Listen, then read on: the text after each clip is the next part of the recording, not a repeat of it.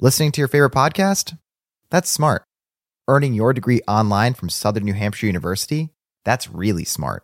With 24/7 access to coursework, no set class times, and dedicated student support, you can go to school when and where it works for you. Low online tuition means you can even do it for less. And dedicated student support means we'll be with you from day one to graduation and beyond. Join a community of learners just like you. Go to snhu.edu today to start your free application. Walmart Plus members save on meeting up with friends. Save on having them over for dinner with free delivery with no hidden fees or markups. That's groceries, plus napkins, plus that vegetable chopper to make things a bit easier. Plus, members save on gas to go meet them in their neck of the woods. Plus, when you're ready for the ultimate sign of friendship, start a show together with your included Paramount Plus subscription. Walmart Plus members save on this plus so much more. Start a 30-day free trial at walmartplus.com. Paramount Plus Essential Plan only. Separate registration required. See Walmart Plus terms and conditions. This program is sponsored by the Kavli Foundation, based in Los Angeles, California. The Kavli Foundation is dedicated to advancing science for the benefit of humanity.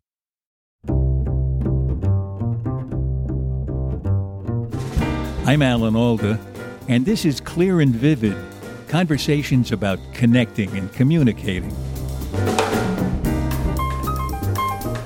That was fascinating and a little bit scary, to be honest, because I spent a long time reading their chats, about thousands and thousands of their messages from this closed chat room that a bunch of different groups, white supremacist groups, had leading up to the Charlottesville protest in 2017.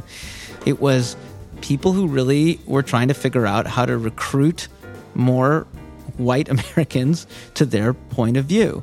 And they were thinking in a granular way about things like optics. You know, what should we be wearing? What should we be saying? What words should we not be using? Should we have tattoos? What kind of flags? What should our flags look like?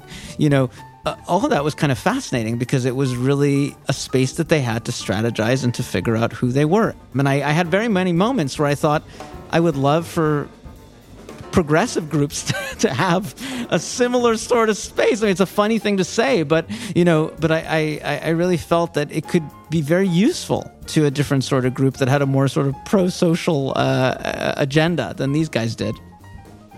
That's Gall Beckerman. His description of how the white supremacist demonstration in Charlottesville was organized is a chilling example of how a social movement can gain traction by using a period of incubation out of the public spotlight. In his new book, The Quiet Before, positive examples range from letter writers in 17th century France trying to figure out the size of the Mediterranean, to women today using a closed WhatsApp group to seek a bigger role in the world of baseball.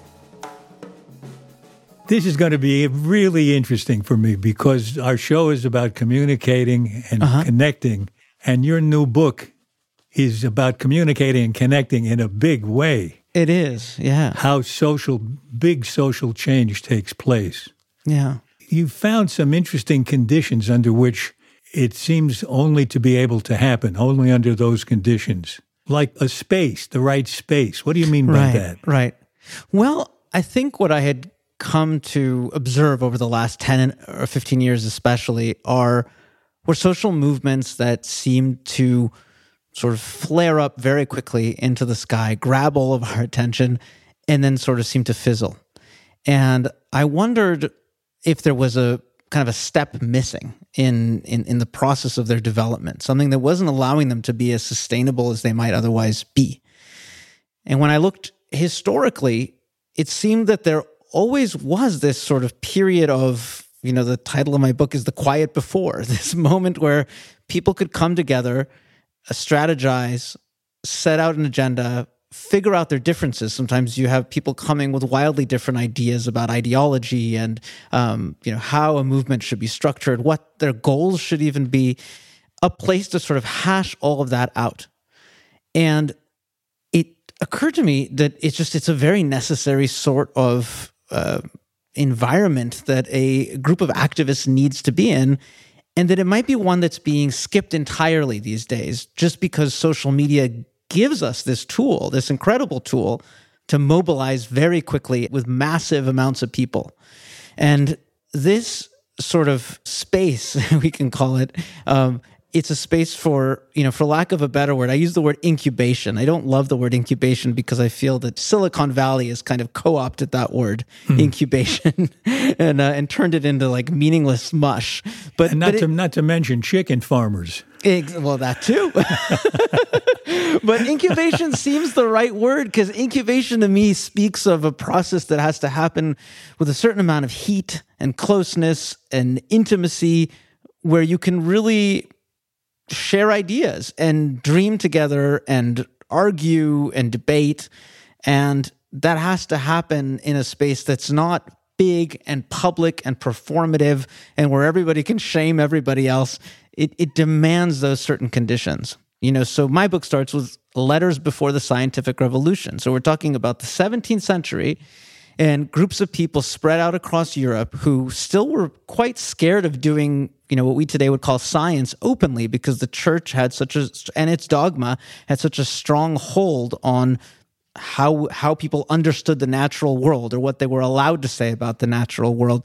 And so here was a group of people who were communicating through letters. This was a medium that sort of gave them the ability to be a little bit more under the radar. They weren't writing books, Some of them were like a Galileo was writing a book, and then he would get in trouble with the church, and then he couldn't leave the house after that. Exactly, if he put on house arrest, his books were burned. I focused on a guy who was like his friend, who we don't remember today, but whose entire medium of communication was the letter. He was the master of the letter, and he had a whole network of people throughout Europe with whom he was conducting experiments, trying to understand different aspects of the natural world, and sort of slowly accumulating knowledge, and not just knowledge, but a different way of understanding the world. For example, as I remember, he was able, by establishing a network through letters of people helping him across the world, was able to figure out the longitudinal measurement of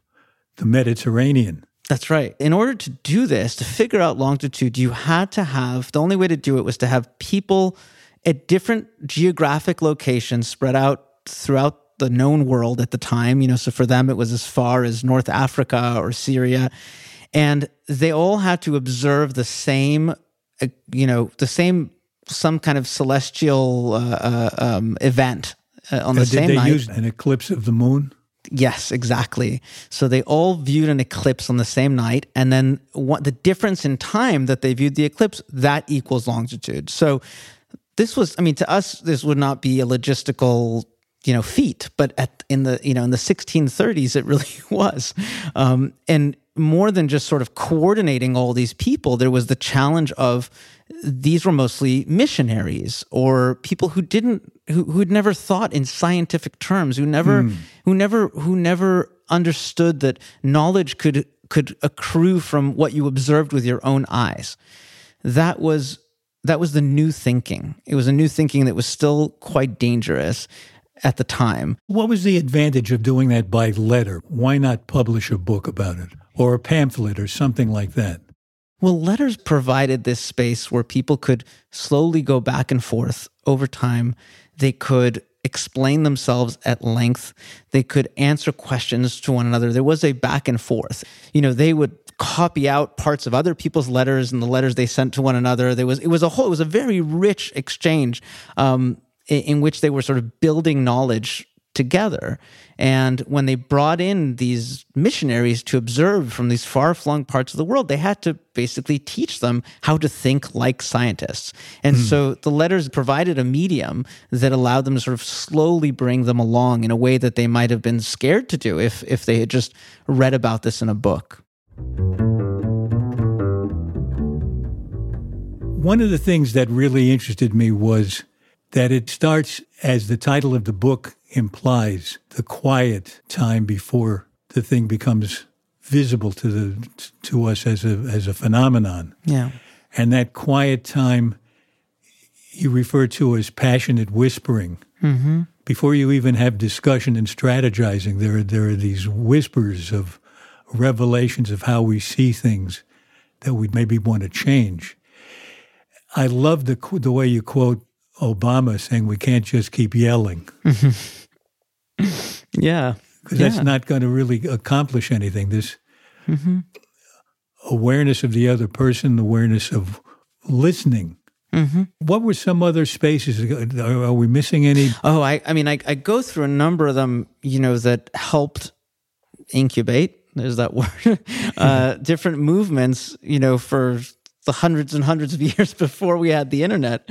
Oh, there's one chapter I really loved about West Africa, an English colony called the Gold Coast, which is now we know as Ghana, in the 1930s. So this is before they have independence, and basically you had Africans from that part of Africa who'd gone to England and been educated, and then came back and felt extremely frustrated by their inability to have any place in a society that was still run by a colonial overlord, but they had no place to sort of put their frustration, and so they started local newspapers.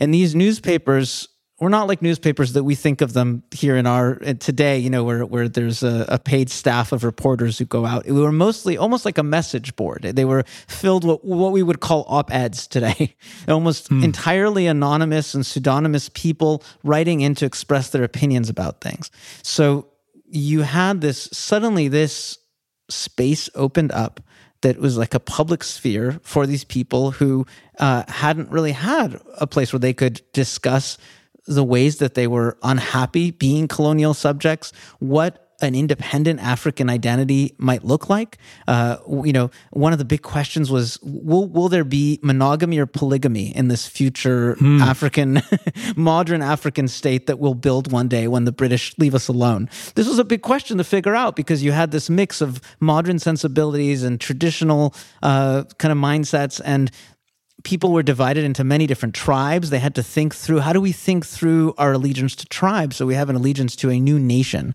All of this was this really important work in the quiet before they could have independence, before they could grab onto it. They needed to understand sort of what they wanted, who they were, and what that was going to look like. And so these newspapers were this wonderful space. I mean, it got a lot of people, the chapters about how it got a lot of people in trouble with the British authorities, but in the meantime, it gave them a wonderful opportunity to hash all of this out.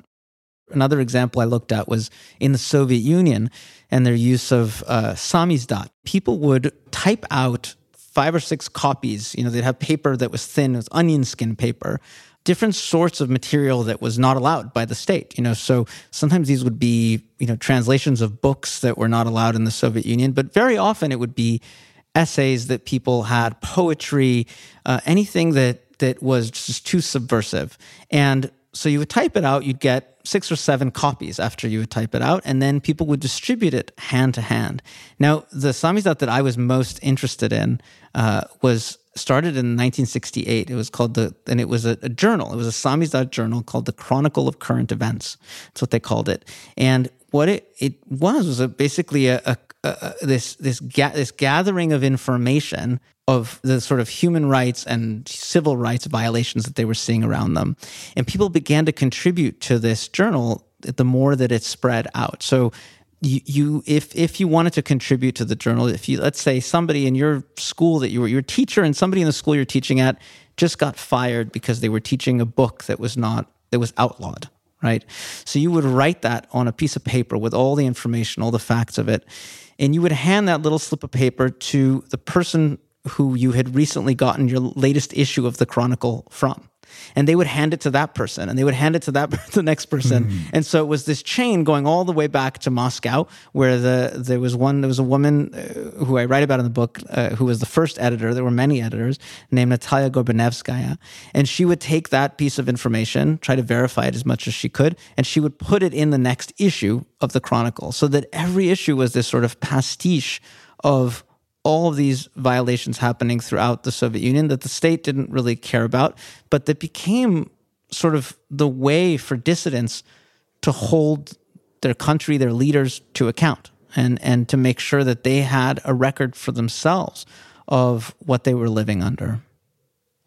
So was there an attempt to track who was passing these papers on to one another using fingerprints or anything like that? The KGB certainly did. And, there was, in the chapter that I have on that, there was the Natalia Gorbanevskaya, this first editor, was arrested at some point, and the thing she was terrified of is that people would, the KGB would find the slips of paper and that they would try to track them back to the individual people who had written them. There's a whole rigmarole with typewriters because the Soviet state had a way of tracking individual typewriters based on the type. There was like signatures to the type, so you'd have to change out the keys on a typewriter. There was black market people who would do this so that you could use a typewriter that couldn't get tracked back to you because of little irregularities in the way the letters were shaped. Exactly. So you'd actually get your typewriter refitted. Exactly. Before you'd publish a samizdat. I didn't know that. That's really fascinating. Yeah. Or people would use, would borrow other people's typewriters, or there'd be typewriters and that let them get arrested. Or typewriters that would be sort of decommissioned, that were sort of floating around the dissident world. I mean, the KGB at first sort of ignored the Chronicle, and then after a certain point, it became a real problem. And specifically after issues made their way out of the Soviet Union. And then the Voice of America, which was, the shortwave American-run radio station, would start just reading from it as a news report, beaming back into the Soviet Union and hugely amplifying, what the Soviet dissidents were writing about. They also developed relationships with journalists, Western journalists who were working there, and would hand off copies of this. It became a real source of information.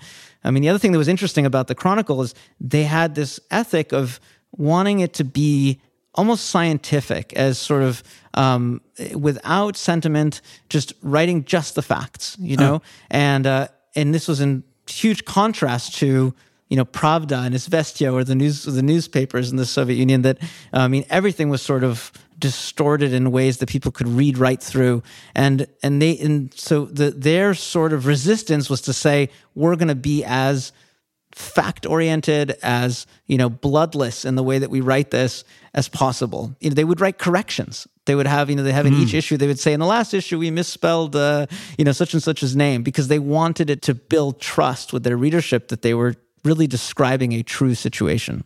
Focus seems to be an important element, too. If the space and other conditions give you the chance to get focus, you seem to put a lot of emphasis on that. Yeah. Well, I think, again, this is sort of looking back from the vantage point of right now and what feels like often feels like kind of a scatterbrained sort of mentality that we have online, where we're jumping from one thing to another. I can be somebody who has a cause that I really believe in, and I have my hashtag that's going viral on Twitter with the cause that I really believe in. But then there's 600 other things that are getting in the way and that are sort of distracting me and pulling my attention in so many different directions. And I think there is obviously value in saying, we're just going to focus on this one thing. We're going to, in the Soviet Union, for example, with that samizdat, we're going to sort of gather all of this information, and it turned them into almost like a shadow civil society, because they were engaged in activities that felt they were living by a different value system almost. I think that's how focus can come into play.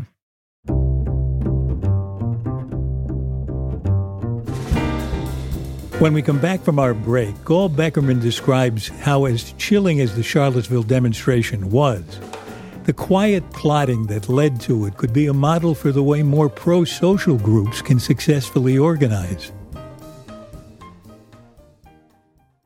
This program is sponsored by the Kavli Foundation, dedicated to advancing science for the benefit of humanity. The Foundation's mission is to stimulate scientific research in astrophysics, theoretical physics, nanoscience, and neuroscience, to strengthen the relationship between science and society, and to honor scientific discoveries with the Kavli Prize. Listening to your favorite podcast? That's smart. Earning your degree online from Southern New Hampshire University? That's really smart. With 24/7 access to coursework, no set class times, and dedicated student support, you can go to school when and where it works for you. Low online tuition means you can even do it for less. And dedicated student support means we'll be with you from day one to graduation and beyond. Join a community of learners just like you. Go to snhu.edu today to start your free application. Walmart Plus members save on meeting up with friends. Save on having them over for dinner with free delivery with no hidden fees or markups. That's groceries plus napkins plus that vegetable chopper to make things a bit easier. Plus, members save on gas to go meet them in their neck of the woods. Plus, when you're ready for the ultimate sign of friendship, start a show together with your included Paramount Plus subscription. Walmart Plus members save on this plus so much more. Start a 30-day free trial at walmartplus.com. Paramount Plus Essential Plan only. Separate registration required. See Walmart Plus terms and conditions. This is Clear and Vivid, and now back to my conversation with Galt Beckerman. You make me wonder, once you've got this relatively small group, first whispering, then strategizing, focusing, developing a way to cope with the situation they don't want and imagine the situation they can have. How does it spread from there? How does it gather momentum?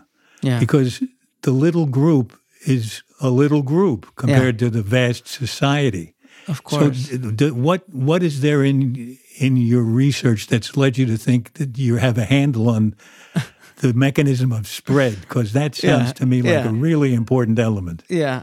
Well, I mean, first of all, I'll have to say that, so many of these situations are individual and, in every different society, and depending on what kind of change people are trying to make, these things are particular to their moment and to the people involved. But I do think that there's something to be said for sort of slowly recruiting people to your worldview, and that that can start in a small, more secluded space, but it obviously has to build. And I think there is a very important role for the loudness as well. My argument is not that, people should stay in their little coffee houses and have debating societies. I definitely don't think that, because I agree with you that you undermine the spread that has to happen if you're going to bring an idea, a radical idea for completely changing our, some fundamental aspect of society or politics. If you're going to bring that to a wider public, you have to think about how you make it attractive and how you have it go viral, for lack of a better word. And I think that it's the balance. To me, it's the balance. It's the balance of the loud and the quiet, of knowing how to harness. I know personally, we all know personally, there's an enormous amount of power that comes from that passionate feeling that you have when you're in a crowd of people chanting and you feel like you're a part of something, and you feel that solidarity, and you have this sort of adrenaline rush that you can actually make change, that you're at the final battle, right? The good is going to prevail over evil. And that is a very important energy to be able to harness. But my worry is always that if that's all you have, if that's the only mode you're working in, then you're undermining yourself. There has to be some balance between that and also knowing how to retreat into a huddle as well. And you wouldn't even know where to chant, or when to chant, or what to chant without the strategizing, the focus. Yeah. And then once you do make it public, then you need to figure out the next step. Well, yeah. I mean, that is the challenge. I have the book also has a lot of contemporaneous examples, and I have a chapter on Black Lives Matter, for example, where I talk to a lot of activists on the ground who, were so excited about the way the country sort of turned in their direction, in this major way, especially in the summer of 2020. But we're also incredibly nervous because they felt that it almost felt impossible to find a way to harness this energy and actually direct it towards the real, on the ground, local, in some ways very wonky causes that would actually make a difference in people's lives, changing a particular DA in one district, getting somebody elected to a city council that they thought shared their value system. How do you take that huge energy and that massive desire to make change and really bring it down to the elemental aspects of how change really works, on a fundamental, basic level. And opposing them were the people you write about in the chapter on Charlottesville. Yeah. Who seem, oddly enough, to have been able to organize themselves really well using tools found on the web. Yeah. Well, that was fascinating and a little bit scary, to be honest, because I spent a long time reading their chats, about thousands and thousands of their messages from this closed chat room that a bunch of different groups, white supremacist groups, had leading up to the Charlottesville protest in 2017. Some group had sort of hacked into the server that they were using to have these conversations, but it was this incredible snapshot into what a group can get from having a more closed space, from not using Twitter. And first of all, there was a lot of earnestness amongst them. You know, it wasn't like the snarky, jokey tone, you know, that we've kind of associate with their public face. It was people who really were trying to figure out how to recruit more white Americans to their point of view. And they thought a lot, they were thinking very granular, in a granular way about things like optics. You know, what should we be wearing? What should we be saying? What words should we not be using? Should we have tattoos? What kind of flags, what should our flags look like? The thousands of messages just about Nazi symbolism and whether or not it made sense to sort of put that in the closet for now and not actually make that our front-facing thing. So all of that was kind of fascinating because it was really a space that they had to strategize and to figure out who they were. And they were immediately focused that summer on the question of how to bring more people into the fold for Charlottesville. You know, so there was one group, the Proud Boys, who we've come to know, you know, as one of these right-wing groups that was sort of trying to be a little bit more respectable and was shunning them. But they knew that there were enough sort of similarities and overlap in their worldviews that if they just sort of positioned themselves correctly, they could bring on this other group of people. And so a lot of the conversations were just about how do we do that and what's the best approach? And that to me was pretty fascinating to see. They were gathering it was a platform called Discord, which was built for gamers. It was built for people playing video games so that they could chat amongst themselves while they were playing the video game. And so it was a closed room with a moderator that they had chose amongst themselves. And there was no upvoting or favoriting or liking anything. It was just an ongoing conversation. And so a little bit like we were saying before, you know, the value that every person added to what they contributed was, can you keep the conversation going? It wasn't, can you be the most bombastic in your statement. It was, can you keep things moving along? So it was really quite helpful to them. And I had very many moments where I thought I would love for progressive groups to have a similar sort of space. I mean, it's a funny thing to say, but I really felt that it could be very useful to a different sort of group that had a more sort of pro-social agenda than these guys did. The things you quote them saying to one another show them to be much more polite, willing to listen to the other person than I would have expected. Yeah. And it was a moderated discussion. Yeah, I mean, they chose their moderator, but that person is empowered to kick people out, to say, you know, these are the rules that we have here, and you know, we're not talking about. You know, for example, there's people who started talking about bringing guns to the rally, and this moderator, who happened to be a woman, which was a whole other interesting dynamic in the particular chat room I was looking at, because women were not big in this group, said, you know what, we're not talking about guns here. Like that's the rules that we've set for ourselves, and so you can leave if you're going to keep having this conversation. So it was just interesting in the ways, even that's kind of self-moderation, they were controlling the platform in that sense, which is something that we don't have at all when we're on Twitter or Facebook. There is a set of rules that we're not the ones setting those rules. Are they an example of how we can use the tools to bring about social change that's positive, that doesn't drive us apart, that isn't anti-Semitic, isn't... Have they been successful with it, or is there a drawback to the way they're using that space? Look, it's such a particular, example who they are, and what happened after Charlottesville is they were pushed so far further into the hole, online that I feel they probably they lost a lot of their spaces for even communicating. I will say this: the lesson I learned from spending some miserable weeks listening to them talking. must have been a real ordeal. Yeah.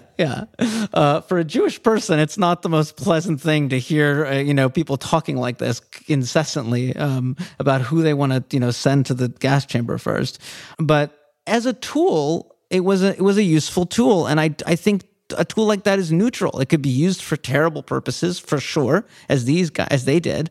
But why couldn't it also be used by a group of climate change activists who want to have a space where they can figure out, some way past how stuck we are when it comes to thinking of convincing people that this is a real problem, So it seems like it could easily be used for that, towards pro-social ends, let's put it that way, than antisocial ones.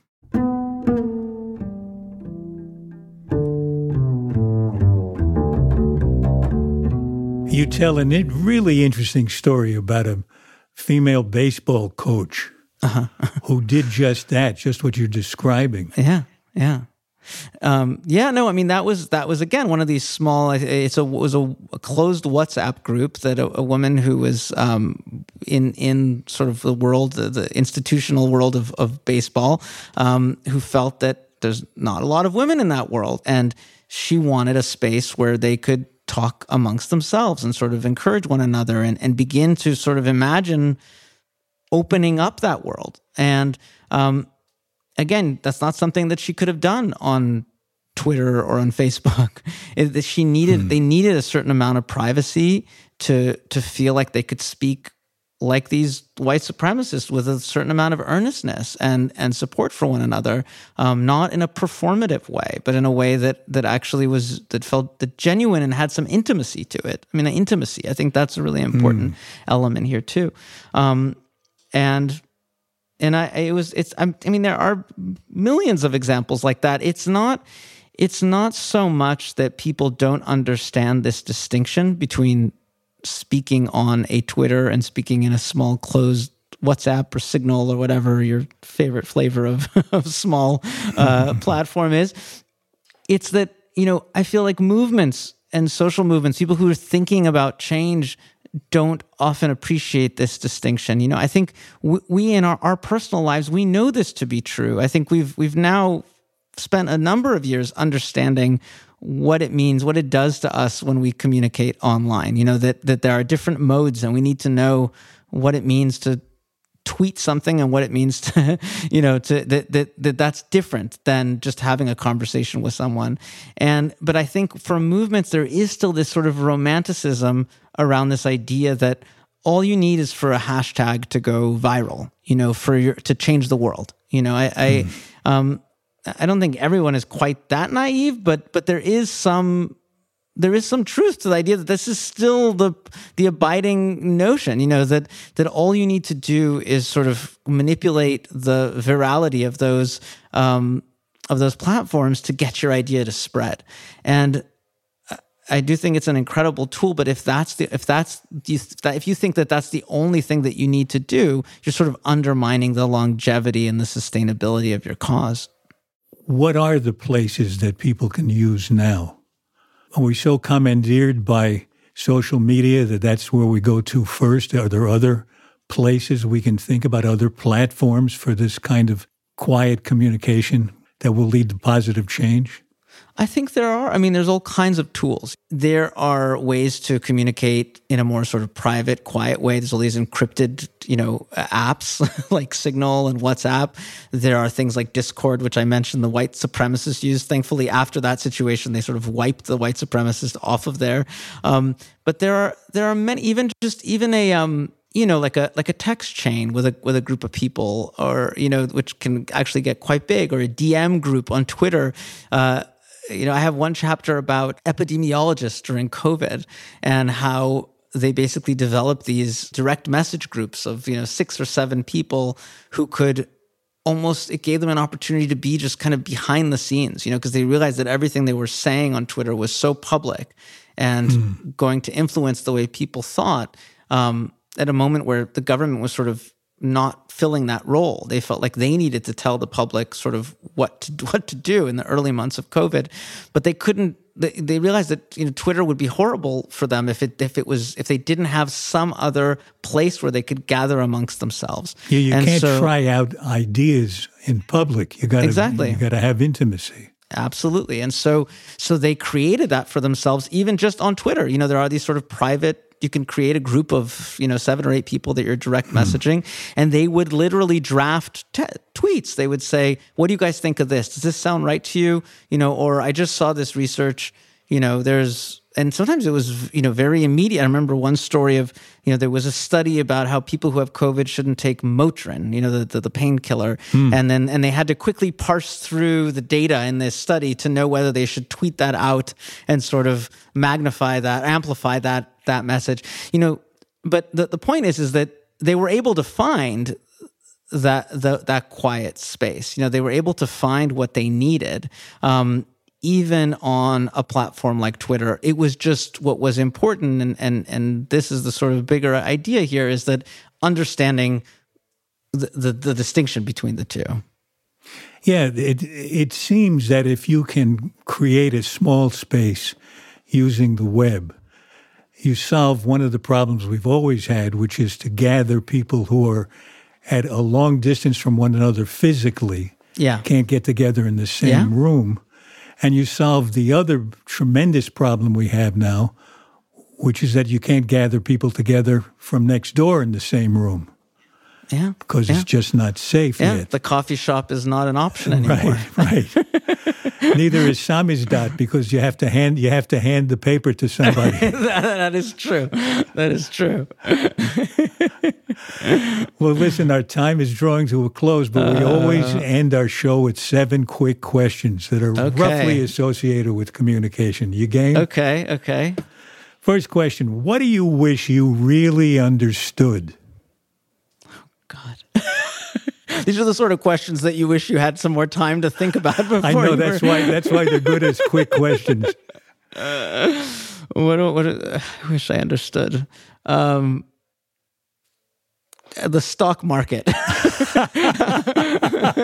Well, that would solve a lot of problems. How do you tell someone they have their facts wrong? I think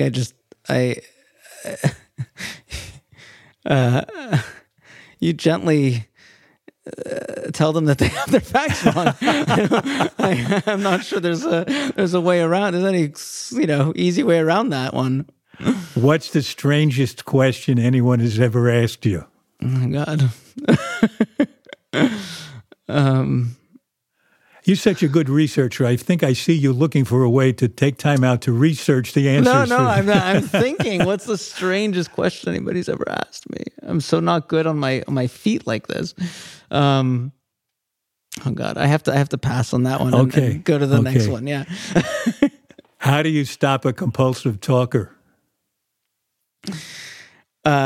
You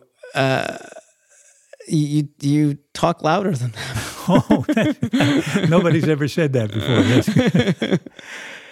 Let's say you're at a dinner table and you're sitting next to someone you've never met before. How do you start up a real, genuine conversation? I think asking them where their parents are from. Where the really parents are from. That's interesting. Yeah. What gives you confidence? That's going to sound hokey, but my family, just knowing that when all else falls apart, I have a pretty solid foundation. Great. That makes me feel pretty confident. Final question. Yeah. You'll be glad to know this is the final question. Woo, I'm sweating over here. What book changed your life? Oh my God. I should have anticipated this one coming. And you can't name your own book. This is going to sound very wonky, but the book that's just for some reason it's the one that's coming to mind is by a French social theorist named Bruno Latour, and he had a book that explained how Louis Pasteur kind of made pasteurization a society-wide phenomena, and how it was, in a way, it's a question of like how an idea can spread. This is great. That's my next book that I'm going to read. It's not an easy read, but it's fascinating. Well, thank you, and I've enjoyed this conversation with you, and I've enjoyed your book. You've done wonderful work. These are fascinating stories that you tell. Thank you, Alan. I really appreciate you having me on. Thanks, Gul.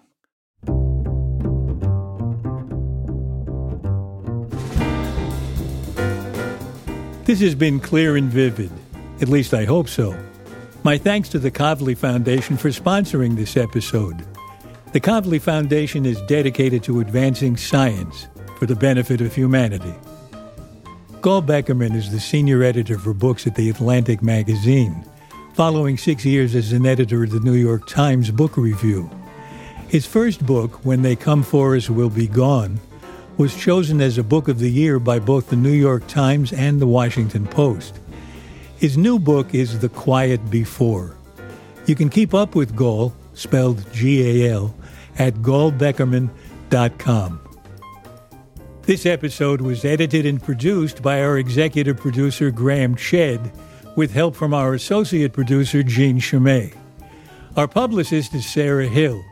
Our researcher is Elizabeth O'Haney, and the sound engineer is Erica Huang. The music is courtesy of the Stefan Koenig Trio. You can subscribe to our podcast for free at Apple, Stitcher, or wherever you like to listen.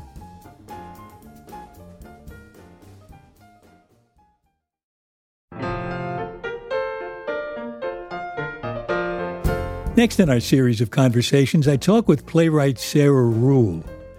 At a moment of both professional and personal joy, the opening of her play on Broadway and the birth of twins, she mysteriously lost her ability to smile. There was a lactation consultant in the room, and she looked at me sort of curiously while I was nursing, and she said, "Your eye looks a little droopy." And I thought, well, that's kind of rude.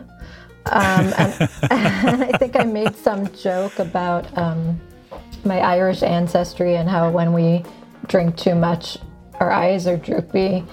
And she said, "No, it's not that. Go look in the mirror." So I looked in the mirror, and in fact, this side of the face had completely fallen down. And then a neurologist I called my husband, who's a doctor, and he said, "Have the neurologist come." The neurologist was worried about a stroke, and it turned out it was Bell's palsy. Sarah Ruhl and how she lost and found her smile. Next time on Clear and Vivid. For more details about Clear and Vivid and to sign up for my newsletter, please visit alanalda.com. And you can also find us on Facebook and Instagram at Clear and Vivid, and I'm on Twitter at Alan Alda. Thanks for listening. Bye-bye.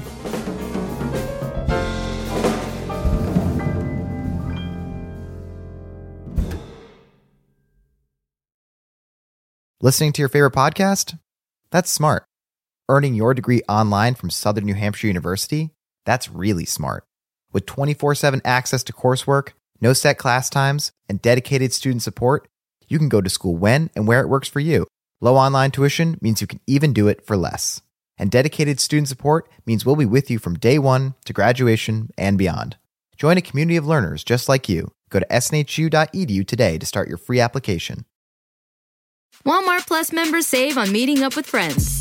Save on having them over for dinner with free delivery with no hidden fees or markups. That's groceries plus napkins plus that vegetable chopper to make things a bit easier. Plus, members save on gas to go meet them in their neck of the woods. Plus, when you're ready for the ultimate sign of friendship, start a show together with your included Paramount Plus subscription. Walmart Plus members save on this plus so much more. Start a 30-day free trial at walmartplus.com. Paramount Plus Essential Plan only. Separate registration required. See Walmart Plus terms and conditions. In a fast-paced world, every day brings new challenges and new opportunities. At Strayer University, we know a thing or two about getting and staying ahead of change. For over 130 years, we've been providing students like you with innovative tools and customized support, so you can find your way forward and always keep striving. Visit strayer.edu to learn more. Strayer University is certified to operate in Virginia by Chev and has many campuses, including at 2121 15th Street North in Arlington, Virginia.